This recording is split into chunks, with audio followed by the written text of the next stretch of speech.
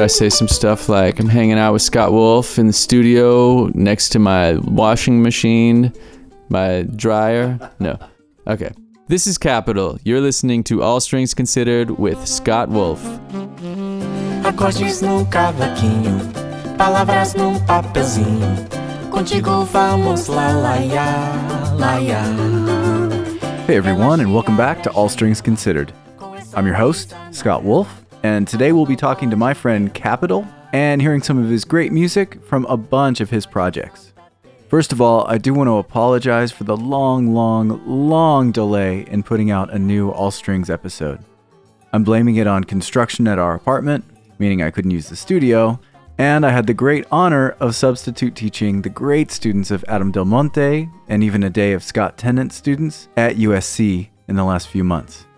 So it's been annoying in the first instance and awesome in the other, but either way, it didn't leave me any time to edit a new podcast for you all. And hopefully I'll have some time to catch up in the next week or so. All Strings Considered is brought to you in part by Guitar Salon International, the world's largest selection of fine classical and flamenco guitars and accessories, and by Audible.com. To get a free audiobook of your choice, go to audibletrial.com/allstrings. There are over 100,000 titles to choose from for your iPhone, Android, Kindle, or MP3 player. Speaking of USC, Capital and I met while both attending DMA programs there. Capital in the studio guitar program, and myself in the classical, of course. And we were pleasantly able to combine our two worlds with this great project we called the World Guitar Ensemble. Capital has some really killer classical guitar chops, and these days he plays a huge variety of music on the nylon string guitar. I most often see him doing Brazilian music from samba to pop to funk to whatever, and he somehow magically evokes all those styles on the guitar while usually he sings. It's great stuff, and so I want to start off with his take on how he synthesizes and evokes those styles when he's only got the solo guitar to work with.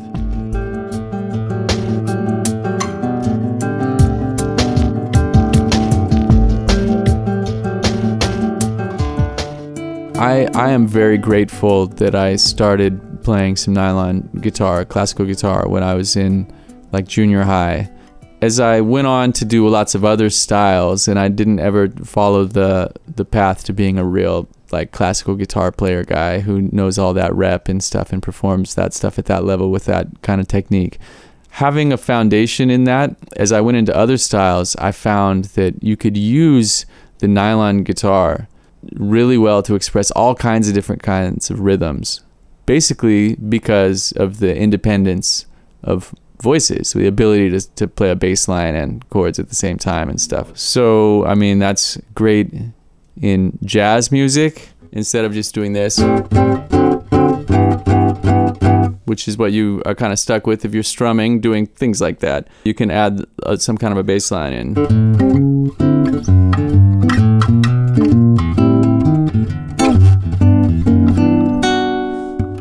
So suddenly the groove, you feel more of the beat because you've got, the nylon string guitar. If you have a little bit of that independence, then you can also improvise off of chords. So if I'm playing a Brazilian song and I'd go to take a solo, might have these changes like this.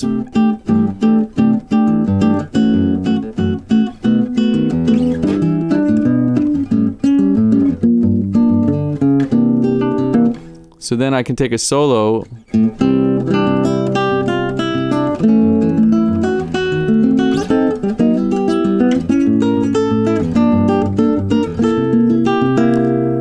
Alright, so I just played the same changes. I get a melody out of it. As long as I keep my thumb going on the beat, then you can make melodies pretty easily by just playing notes that you can reach from the chord. So if I have a C chord, I can just be like, all that stuff is right there at your fingertips when you're playing a chord voicing.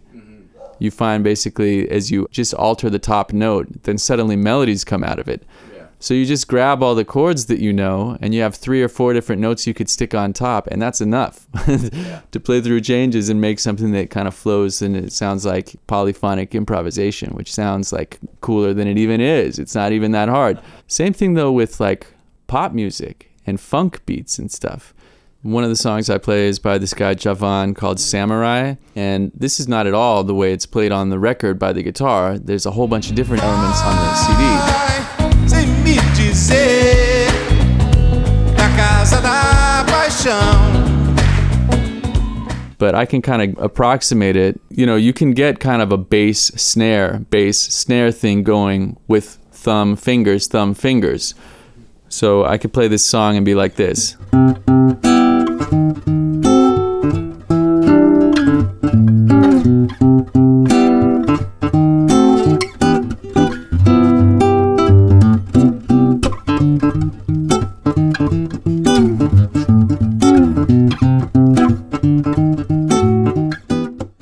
Yeah, so it's great to have a nylon string guitar and be able to separate your thumb from your fingers, basically, because you can express the whole groove. If I was just sitting there with a guitar, an electric guitar, and being like this,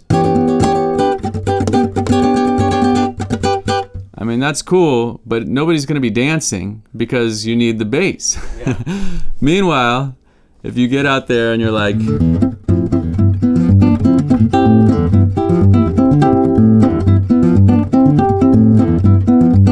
You got the bass and the syncopation together, and that can get a whole room dancing. So speaking of the nylon guitar in the pop realm, I want to play you one of my favorite songs from Capitol's solo album, Floats on Flat Tires.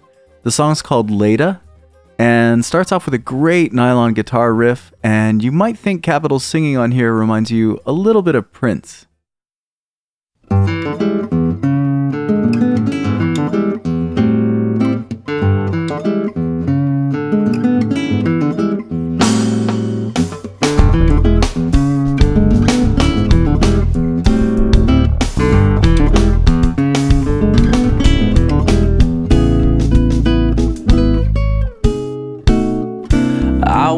Stand up and run from the station, look for you one last time.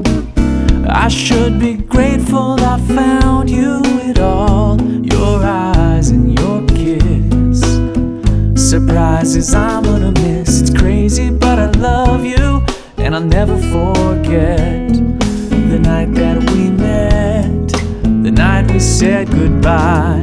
In case I never see you again, sweet Leda, join me for a cry.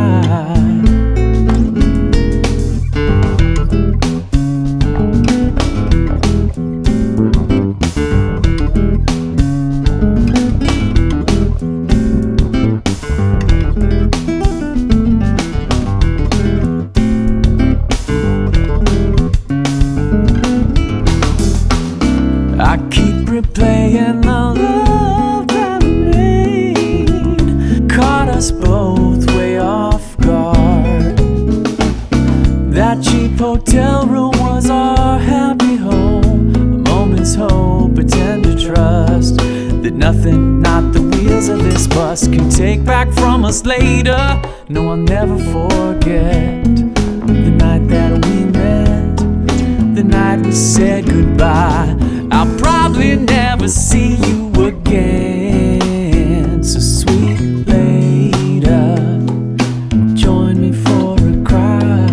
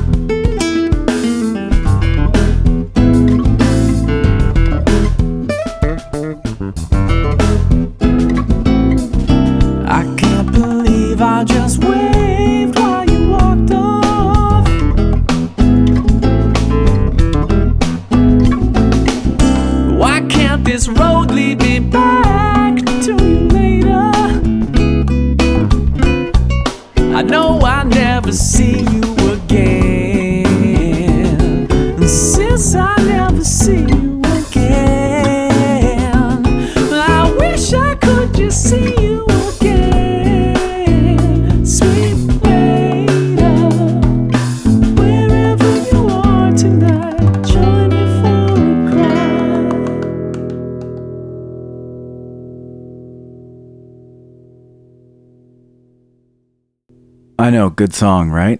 So Leda, yeah, this was a song I wrote in Brazil, and it's kind of a blues song, but it's very influenced by the guitar of Garoto and some of the harmonies and stuff that I hear in Ginga and those Brazilian harmonies.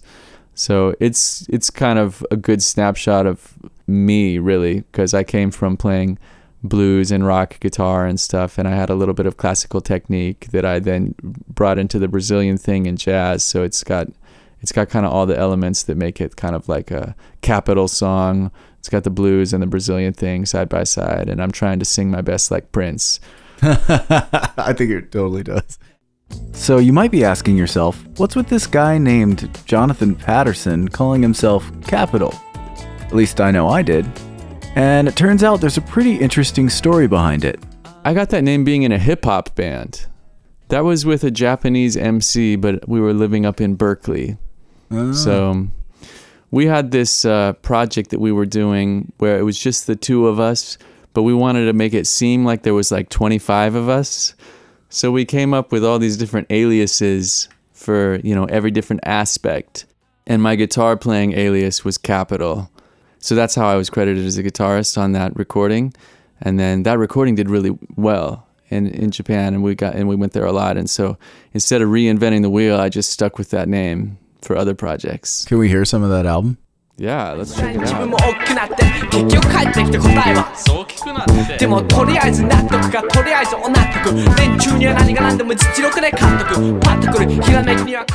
Hip hop and guitar don't usually go, unless it's the Beastie Boys.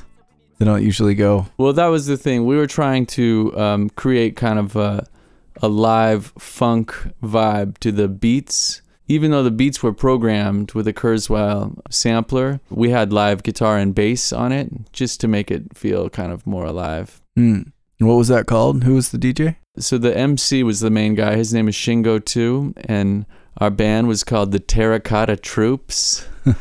And the album was called Ryokuo Shoku Jinshu, which is like a play on words in Japanese. Oshoku Jinshu means, technically the scientific term is Mongoloid, which basically is the technical scientific word for Asian race. And then Ryokuo Shoku is a kind of vegetable classification, like the healthy stuff. Okay. So it was a play on words. Ryokuo Shoku Jinshu means like the healthy kind of person. Nice. And it's a play in that... Well, because it combines Ryokuo Shoku, the end of that word is Oshoku, and then the other one, Oshoku Jinshu, the beginning of that is Oshoku. So kind of like sticks them together. Nice. So what was that during your undergrad, master's? That was during the master's. So I went to USC, and then I went to UC Berkeley. I went to USC for my undergraduate, and then the next year I went to UC Berkeley for ethnomusicology. And while I was there, I was working in a consulting company that did like Japanese translation stuff. And that's where I met this MC Shingo too. So kind of while I was working on my master's degree, which was in Japanese pop music, basically, I was also involved in this band, so it was really cool. And then you went straight from the master's to Japan, maybe because of some of these connections? So we traveled to Japan a lot with that project, and I always wanted to go back and live in Japan, but I had a lot of things going on in the Bay Area. So that master's program was 2 years, but I lived there for 8 years before I moved to Japan. I was just kind of looking for the right time, and the right time came. I loved being in the Bay Area because there were so many great musicians from around the world who kind of coalesced there. And that's how I got into Brazilian music and stuff too, because there were some really masterful Brazilian musicians in the Bay Area, and some of them great educators. So I studied with them, but also other styles. There's a place there called La Peña, which is a venue kind of set up by some exiled Chileans who came up during the Pinochet regime. And so they had a lot of, like Andean music, Argentinian and Chilean kind of like folk stuff, and Nueva Canción, the folkloric stuff. Nueva Canción's very political, right? Yes. And some of those artists, who had been in Chile at the time, being political activists, ended up kind of in this place, and it was a really cool place for all types of folkloric Latin music. And right next door to it was a pub called the Starry Plough that had like traditional Irish music. And, you know, up the road a little ways was the Ali Akbar Khan College of Indian Music. It was just a really cool place to be for world music. Sounds fantastic. And then Brazilian music is the one that actually ended up kind of grabbing your... Yeah. So when I was in my master's program at Berkeley, there was a Brazilian woman who was also working. You know, we would do like show and tell projects in our analysis classes, and I would bring in some Japanese pop music, and she would bring in some Brazilian stuff. And every time I was like, man, that's so much better than the music I'm working on. That is so good. So anyway, that kind of drew me in, and then, you know, just meeting and working with these masterful Brazilian musicians like Marcos Silva and Ricardo Peixoto and just different guys up there in the Bay Area. There was such a resource for learning about it and playing it that it was pretty easy to fall in the deep end and stay in. And that's where also Brazil Camp is? Yes. So Brazil Camp, you know, there's kind of a whole community up there, and some of those people in the community are the ones who sort of really started Brazil Camp. Now Brazil Camp has grown much bigger than that, and a lot of those original people aren't even teaching there anymore.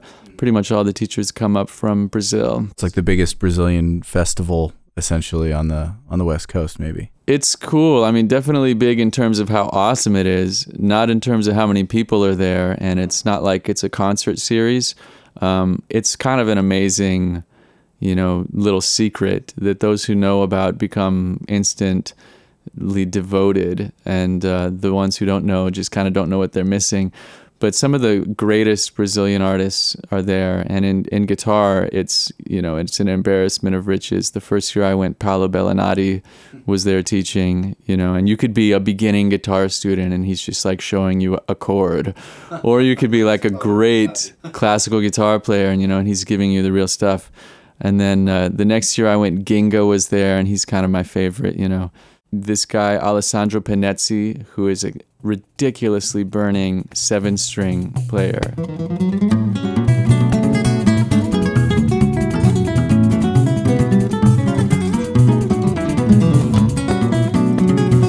Like, you know, one of the top 5 easily. He's there pretty much every year now, and it's pretty awesome for guitar players.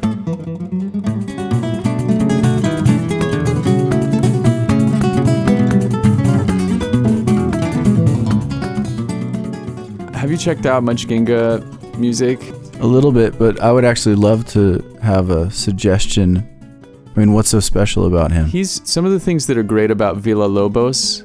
You know how he has an amazing balance in his guitar works of things that are obviously just built around the guitar's layout, and it's almost about where your fingers go, and then melodies come out of that. Yeah, and you get incredibly original and yet guitaristic music. At the same time, he has like all of the romantic chords and the, you know, the, obviously it's not just built around the way the guitar looks, but that's just another dimension that's in the music that makes it kind of special for guitar. Ginga has that. He has an unbelievable vocabulary of sounds that basically he transcribed from listening to Ravel and stuff.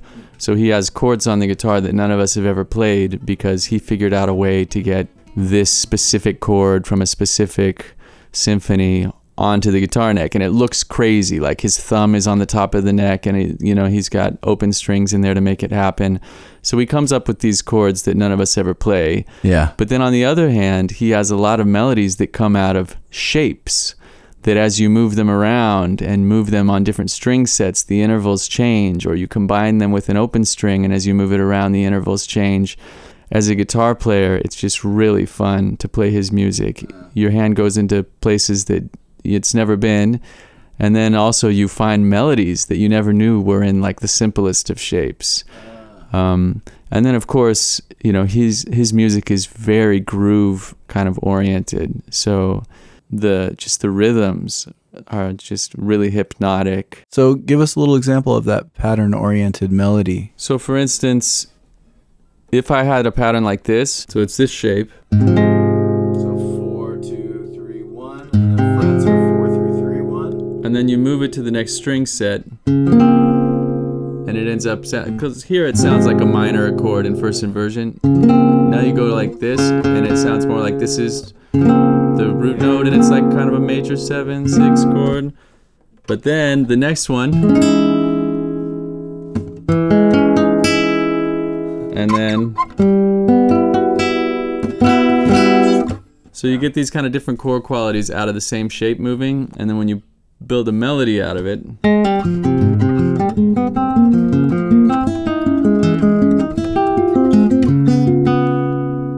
you get this really nice melody that's kind of, it has like a thematic unity partly that's coming out because of that shape, but then you play it on a flute or a saxophone or a clarinet, and it's just like such a beautiful original sound. And they don't know that we're just moving that and fingering Right? up the neck. And that's, that's a testament to the composer, because it's not like that's cheating or something, because he still had to choose it, that was the sound he was going to go with. Yeah. But I just like his choices. And every time I learn one of his pieces, I'm like, yeah, that's like perfect. That's exactly how I would have done this if I was a great composer. I was a genius. And he's a dentist by day? He was a dentist by day. He's retired from that now. But so, I met him at Brazil camp, and then I took the step of learning as much of his music as I could before I met him.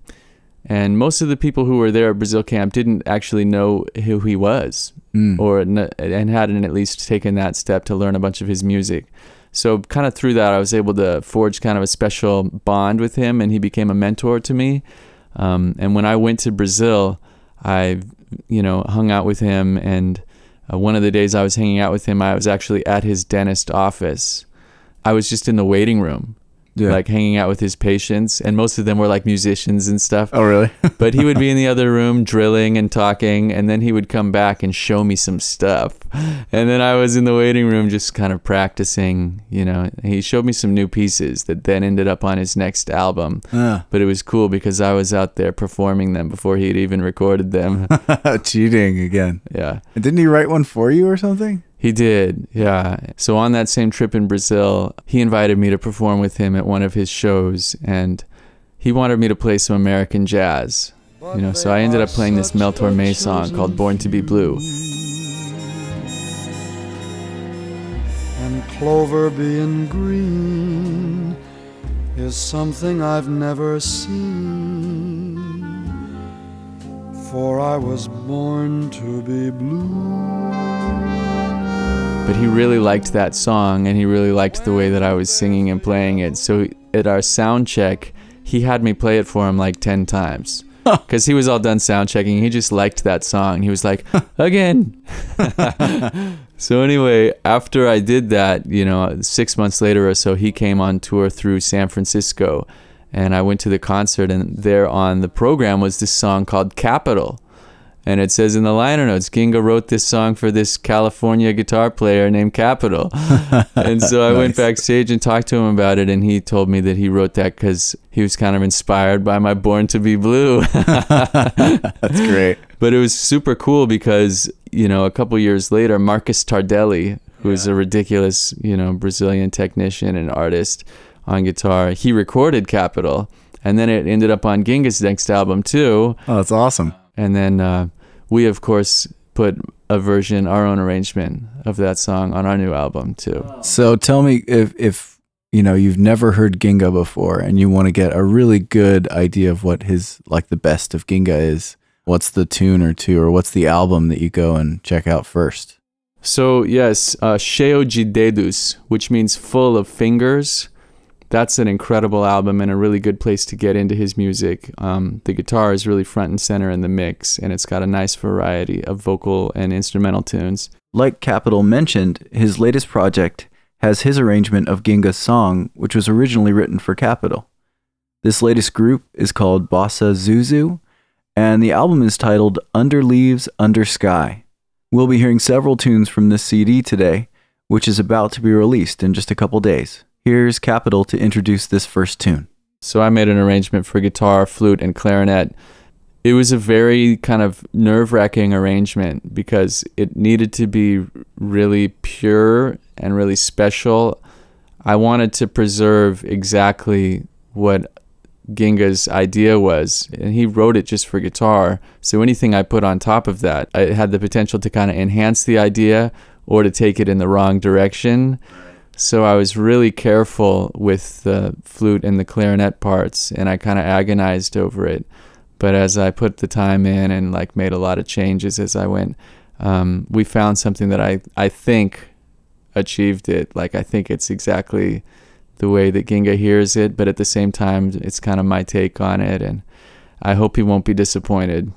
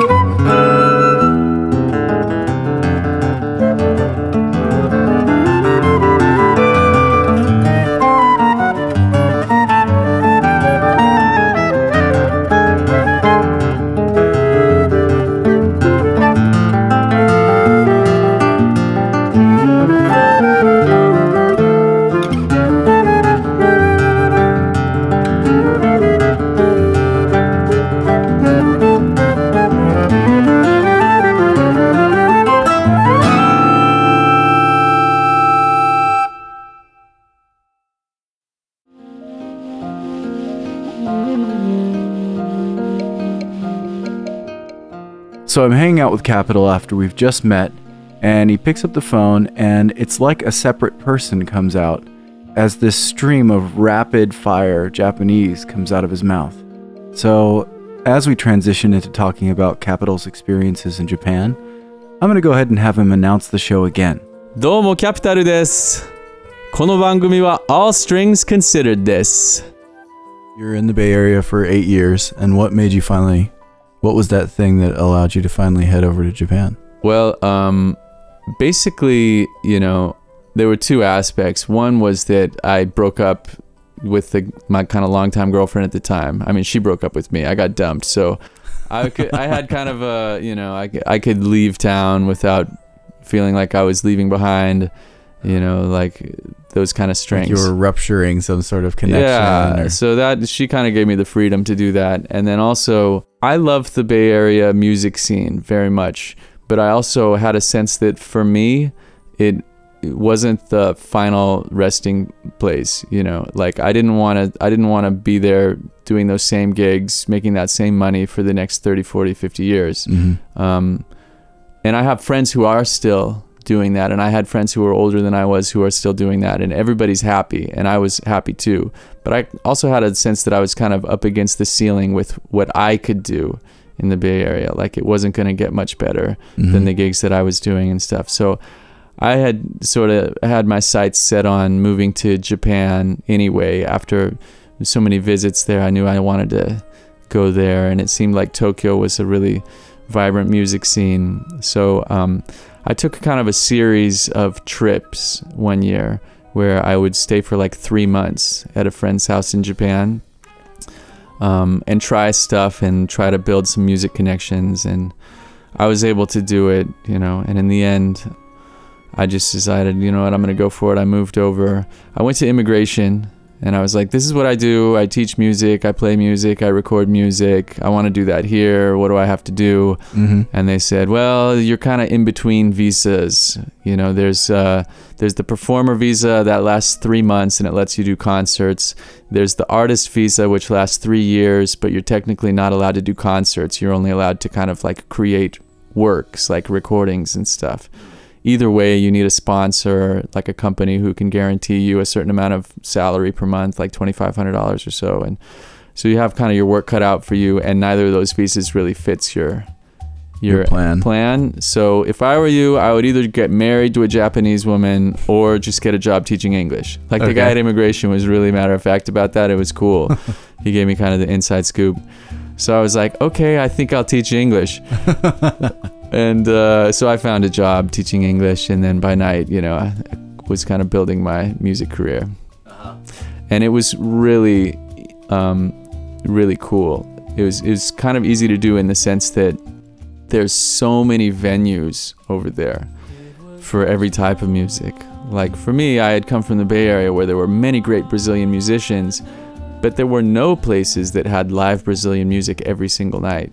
There were a few places that had it once a month or every other week or something. Whereas you go to Tokyo, there's at least like 15 places in Tokyo that have live Brazilian music every single night. That's amazing. And it's not just Brazilian music. There's that for bluegrass music, and there's that for tango, and there's that for flamenco. And it's like, if you go there and find your scene, there's a lot of live music going on in that scene. Is that a Japanese thing to be so fascinated with sort of other cultures' musics?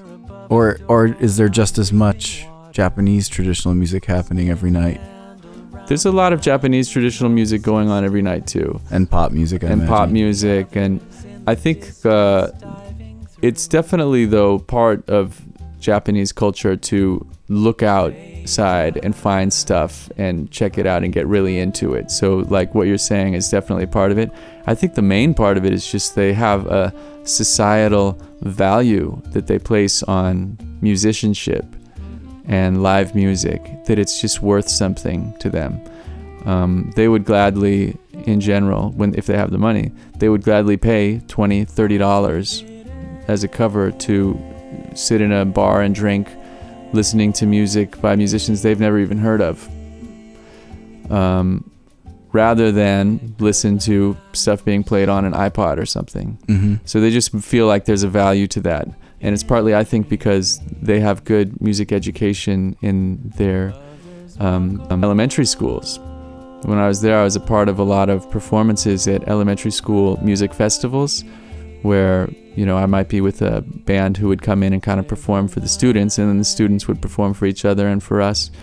And I was so impressed because first grade up through 8th grade, every class was working on music that was obviously a challenge for them, and they did great. And students would come from out of the choir and accompany the choir, and take turns doing that. And other students would actually be conducting, Cool. 5th and 6th graders conducting each other.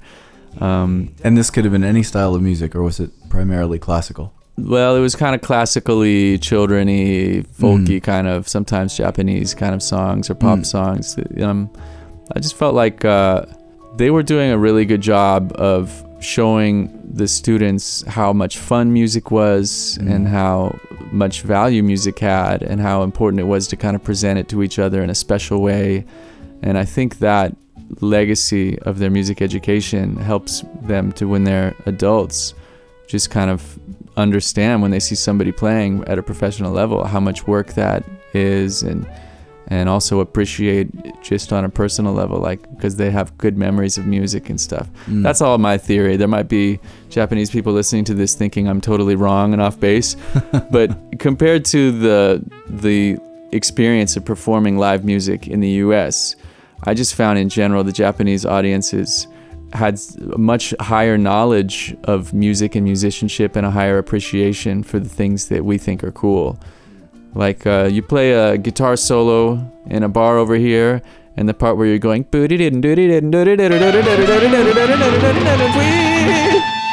and they're like, woo!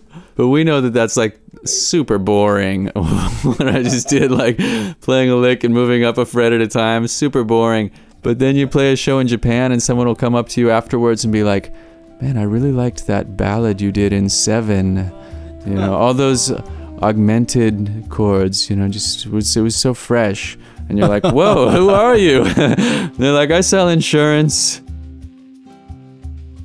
So there's so many venues, there's so many musicians, and the way that you get gigs in Japan is basically by going to somebody else's gig and becoming like their patron supporter, and then they take interest in you and you play for them, and they might feature you in their performance, and then the bar owner invites you to do your show there, and the people whose shows you've been going to, they feel like they want to support you now, so next thing you know they come out to your shows, and it builds in a very face-to-face kind of organic way. It's not a big scene for just like sending emails and press kits everywhere. Like, you get gigs at the places you go to and talk to people and sit in and stuff. And it took me a while to build that up, but after about 6 months in Tokyo, I was playing like 25 nights a month, and wow. all with different people, and it was just all individual phone calls that would come in. And then you ended up having a radio show? And then, yes, so when I was first teaching English, I wasn't in Tokyo. I was in kind of the countryside, which is where I found the school that I would teach at. Anyway, I was burning CDs every day. Every time I would go out to places, I would just burn CDs of my kind of Brazilian music demo. Just hand them out to people. Sometimes if I was performing, I would sell them for like $5 each. But I got a call one day from this guy who was like, somebody gave me this CD of yours. It was just one I had handed out, you know. And he was like, I'm a DJ at the radio station, and it's interesting to me that somebody like you is in our town. We'd love to have you come in and kind of play some stuff on air. So I went in and I played like The Girl from Ipanema and some stuff like that, and we had kind of a little interview. And then we went out to drinks, and I told him I always thought it would be cool to do radio work, and we kind of became friends. And a few weeks later, he called me and was like, hey, there's a program we might be able to use your help on if you want to come in. And so I went in, and the program was a program I was going to be the star of. I thought I was going to help them, you know, bring waters in for the guests or something.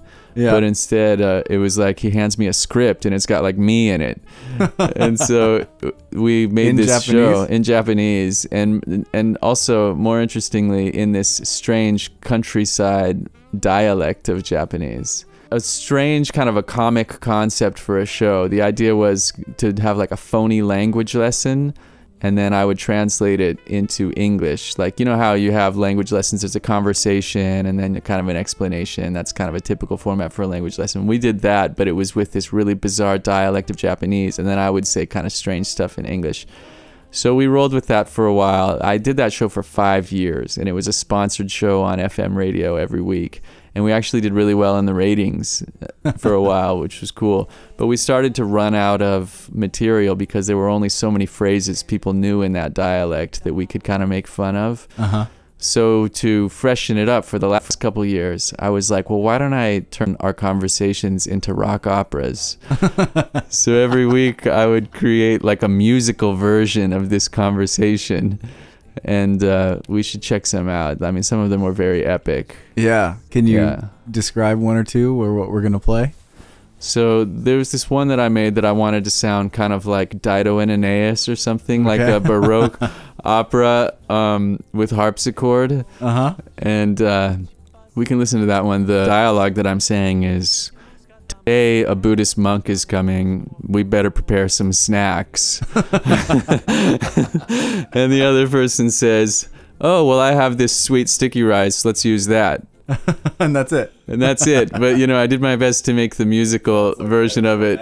Incredibly epic and stuff. And it's me singing, doing a not such an awesome job at singing operatically, but doing my best. よごえんさんきなるでひずかし出さなかんのやほうやったらはぶたえあるで持ってきね何気の毒に And then there was the one that I recorded with you, where you, Scott, were playing flamenco, and I'm again doing an atrocious job trying to act like a flamenco singer. But again, it's a totally mundane conversation about, the kitchen or something like that. 火でもつけねえものがなるわ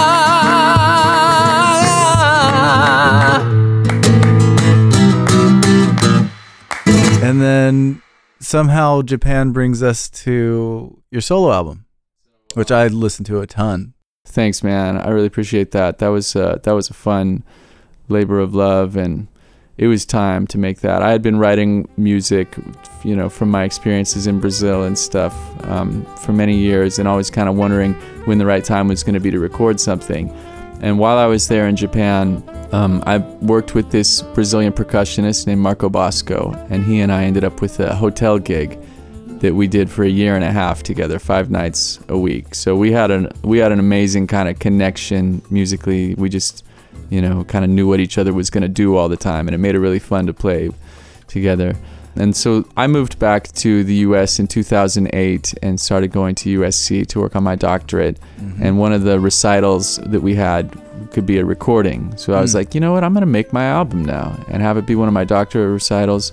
And so I called Marco Bosco, and he collaborated with me on it, and he made these really cool beats because he's, of course, an acoustic percussionist, and he plays all traditional Brazilian styles, but he's also kind of a rock and roller at heart, and he's also got this amazing knack for, kind of technological drum programming stuff. And so I was really happy with the beats that he came up with. So why don't we check out that one, Choro Seis? Yeah, that's that one that you wrote that's all the sixth? Yeah. Sixths. Do you like that one? Yeah, let's do it. Yeah, you can check that one out. So, in Brazilian music, there's this style called choro music, which is the equivalent of ragtime music. It's, came up in the late 19th century, just as slavery was ending in Brazil, and it was sort of reintegrating. The peoples were coming together, and the African rhythms and the European instruments and melodies were sort of coming together in Rio de Janeiro in the 1870s. So this music style came out, and the cool thing about choro, which is unlike ragtime, is that it's stayed alive the whole time. For 140 years. People have been composing more and more and more and more choros constantly. It's a very vibrant scene even right now. So I wanted to compose one, and when I was at USC, I took a composition class, and one of our assignments was to compose something based on one interval. So I was like, I'm going to make a choro built completely in sixth. So this whole word thing is impossible. Yeah, this whole thing, from start to finish, it's just sixths the whole way through. I stuck to the rule, but it was fun to make a melody that I thought was cool, and then Marco Bosco put a cool beat on it. I think this one's a cool representative.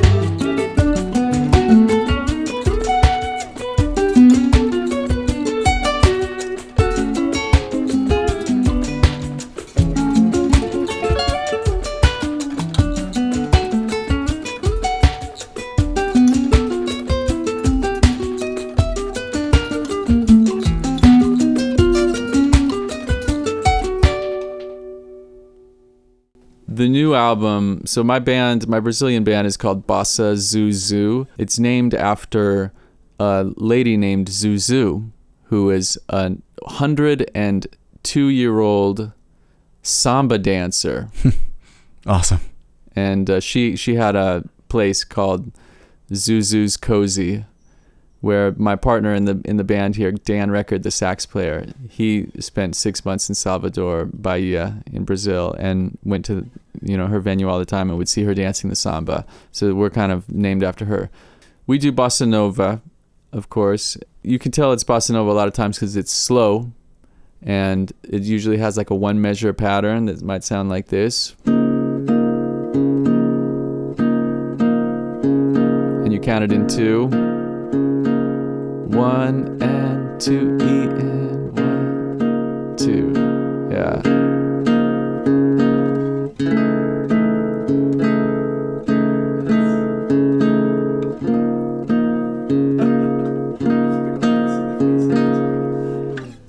So then we also have a bunch of songs that are more kind of samba, and there's this fine line between samba and bossa nova, because a lot of bossa nova, the faster stuff, is basically you're playing a samba rhythm. It kind of depends more, like if you have a drum set and acoustic bass, then it would definitely be bossa nova, and if you're playing with percussion and you have like the whole samba ensemble, then you could kind of call the same thing samba. But anyway, that's typically more like a 2-measure pattern where the syncopation flips to being on the beat on the first half and off the beat on the second half, like this. Down, down, up, up, up, up, down, down, down, up, up, up, up, for the syncopation. Right. So on the beat, you mean by saying down and up, it's off the beat. Exactly.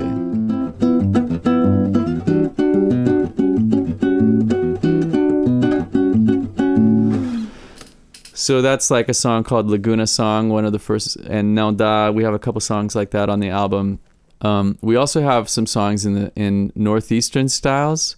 So one called Baião basically has the bass notes are, the second beat of the bass note is anticipated. So instead of going 1, 2, 1, 2, it's 1 and 1 and dun dun dun dun.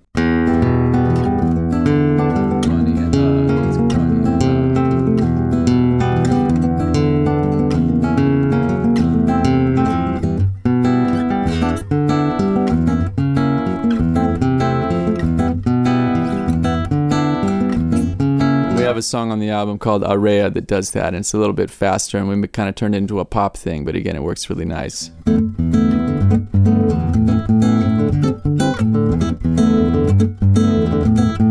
you can hear it going 1, 1, boom, boom, boom.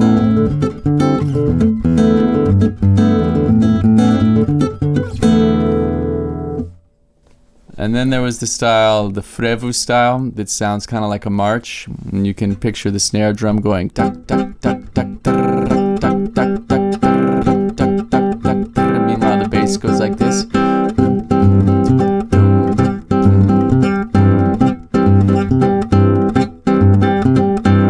So I made a song for the album called Under Leaves, Under Sky that does that, and it also includes a Neapolitan chord, and the chord progression's like this.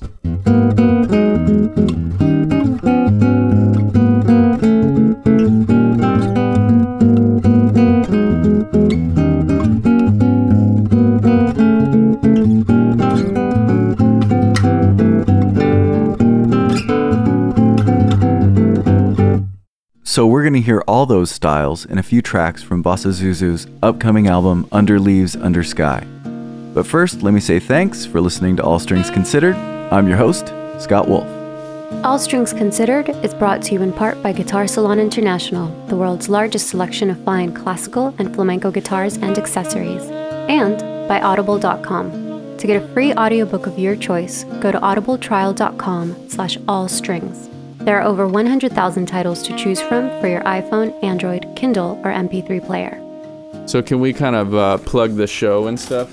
Which show? The CD release? Yeah. Yeah, please do. This new album, the Bossa Zuzu album, Under Leaves, Under Sky, it was really fun to make this. We connected with a great legend of jazz drumming, Peter Erskine, and he produced it.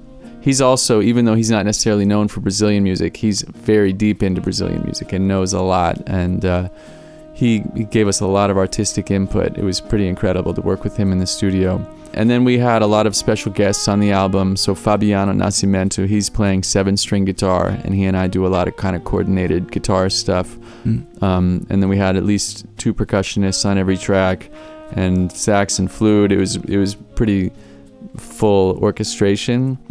And we were able to track at Tritone Studios in Glendale, where they have really nice rooms with great separation and great visibility. So we tracked 6 people at a time. Oh, it was live. Yeah, live. And, we went in afterwards to add more elements or move this or that or do whatever to the take or something. But you can feel the live energy on it. I'm really happy about that. It was worth it to go into the nice studio for that. But all that costs a lot of money. Yeah. So we raised part of the money by doing a Kickstarter. We raised about $9,000 with that, which is definitely a good start.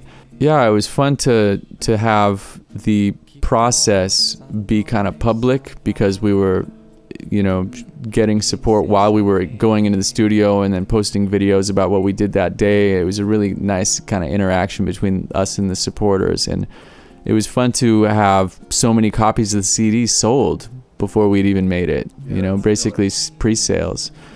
So we've sent all those out, and we also have, our CD release party coming up, March 22nd, Saturday night at the Virgil in Silver Lake. We're going to be playing with a lot of the musicians on the album and even some more special guests, and it's doors at 8. Show is from 8:30 to 9:30.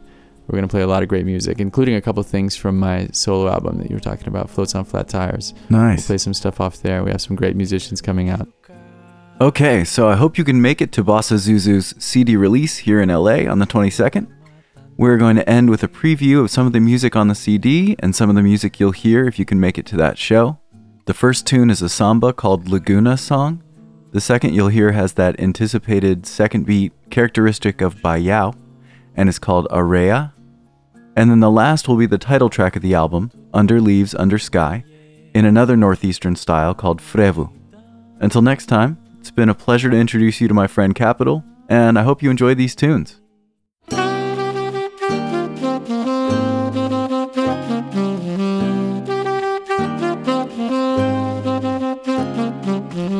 Acordes num cavaquinho, palavras num papelzinho. Contigo vamos lá, lá, ya, lá, ya. Relaxe e abra a janela, com essa brisa na vela. Amor não pode demorar. De noite Santa Teresa, uma festinha que tem lá, ya, lá, ya. Quando que vamos pro Rio? Meu coração tá pedindo já.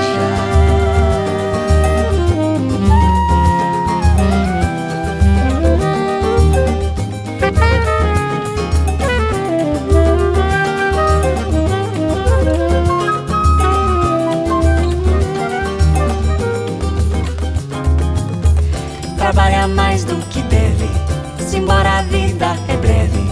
Vamos cantar laia, laia, laia. Pipoca lá no cinema, andamos em Ipanema, após a Lapa e o Leblon. Dias de sol carioca, água de coco na boca, ya, laia. Quando que vamos pro Rio? Meu coração tá pedindo já.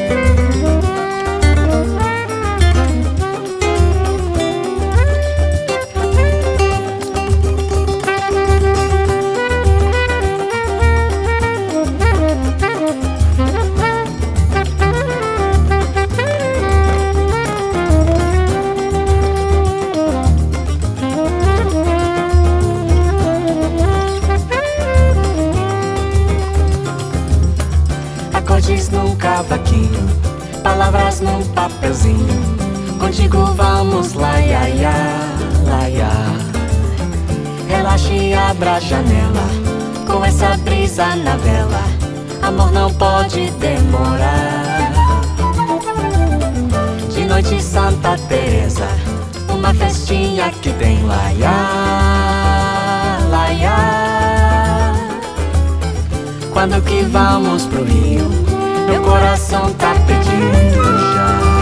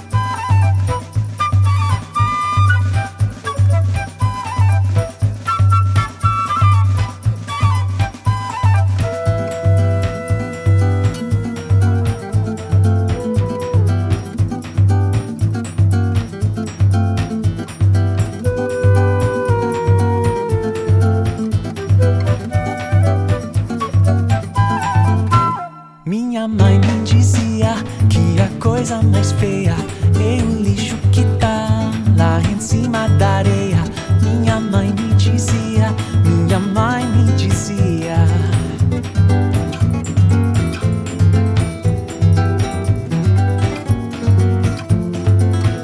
Eu não posso pensar numa praia mais linda.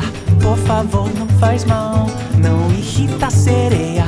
Quem que joga o lixo na areia da vida? Vem o lixo de volta se vier maré cheia. Vem o lixo de volta se vier maré cheia. Areia, areia.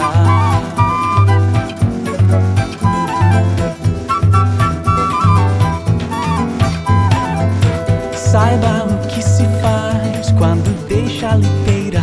Pode matar sem pena um peixinho baleia. Quem que joga o lixo na areia da vida? Vem o lixo de volta se vier maré cheia. Vem o lixo de volta se vier maré cheia.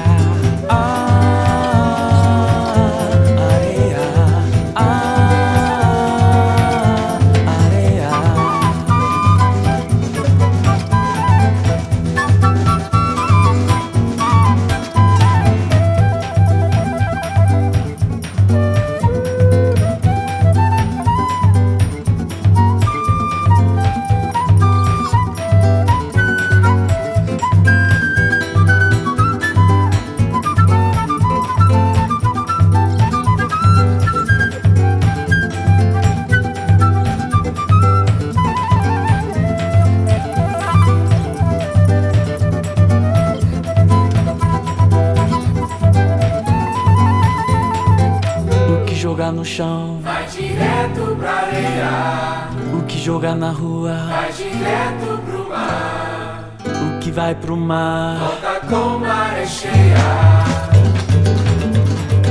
A maré tá cheia, ia, ia.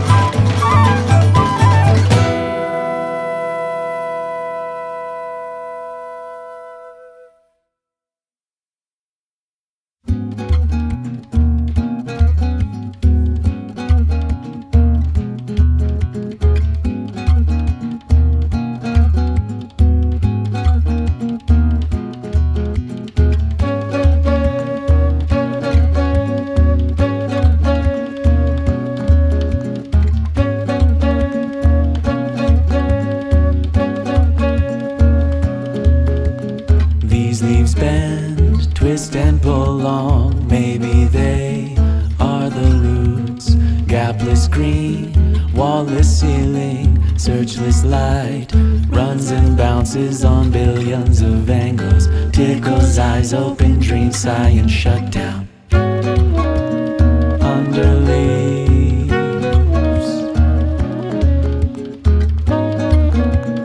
under leaves.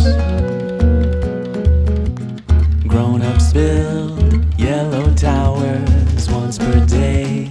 All must climb, children wave, parents vanish, branches break, arms and legs fall in, hook in the puzzle. Racing breath inches up past the forest, under sky.